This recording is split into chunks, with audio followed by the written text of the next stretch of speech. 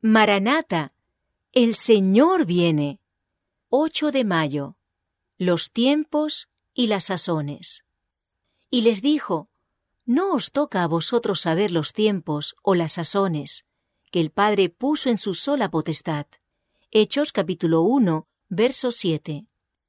Los tiempos y las sazones son del dominio exclusivo de Dios. ¿Y por qué no nos ha dado Dios este conocimiento? Porque no haríamos un uso correcto de él si nos lo diera.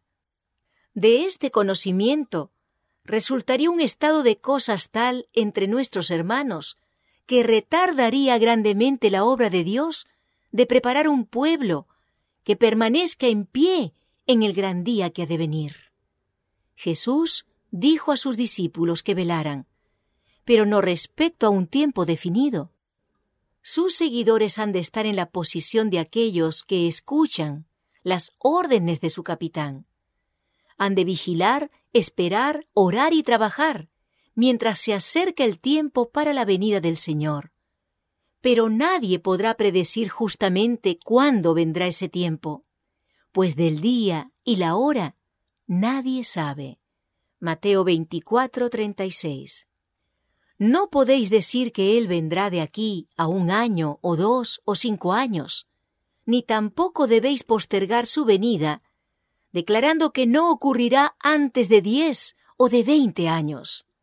No hemos de saber el tiempo definido, ni del derramamiento del Espíritu Santo, ni de la venida de Cristo. Me fueron señalados algunos que están en gran error, al creer que tienen el deber de ir a la vieja Jerusalén, y piensan que tienen una obra que hacer allí antes que venga el Señor.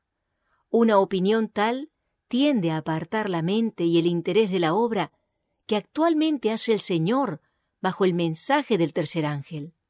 Porque los que piensan que todavía tienen que ir a Jerusalén fijarán sus pensamientos en esto y privarán de sus recursos a la causa de la verdad presente para transportarse a sí mismos y llevar a otros allí.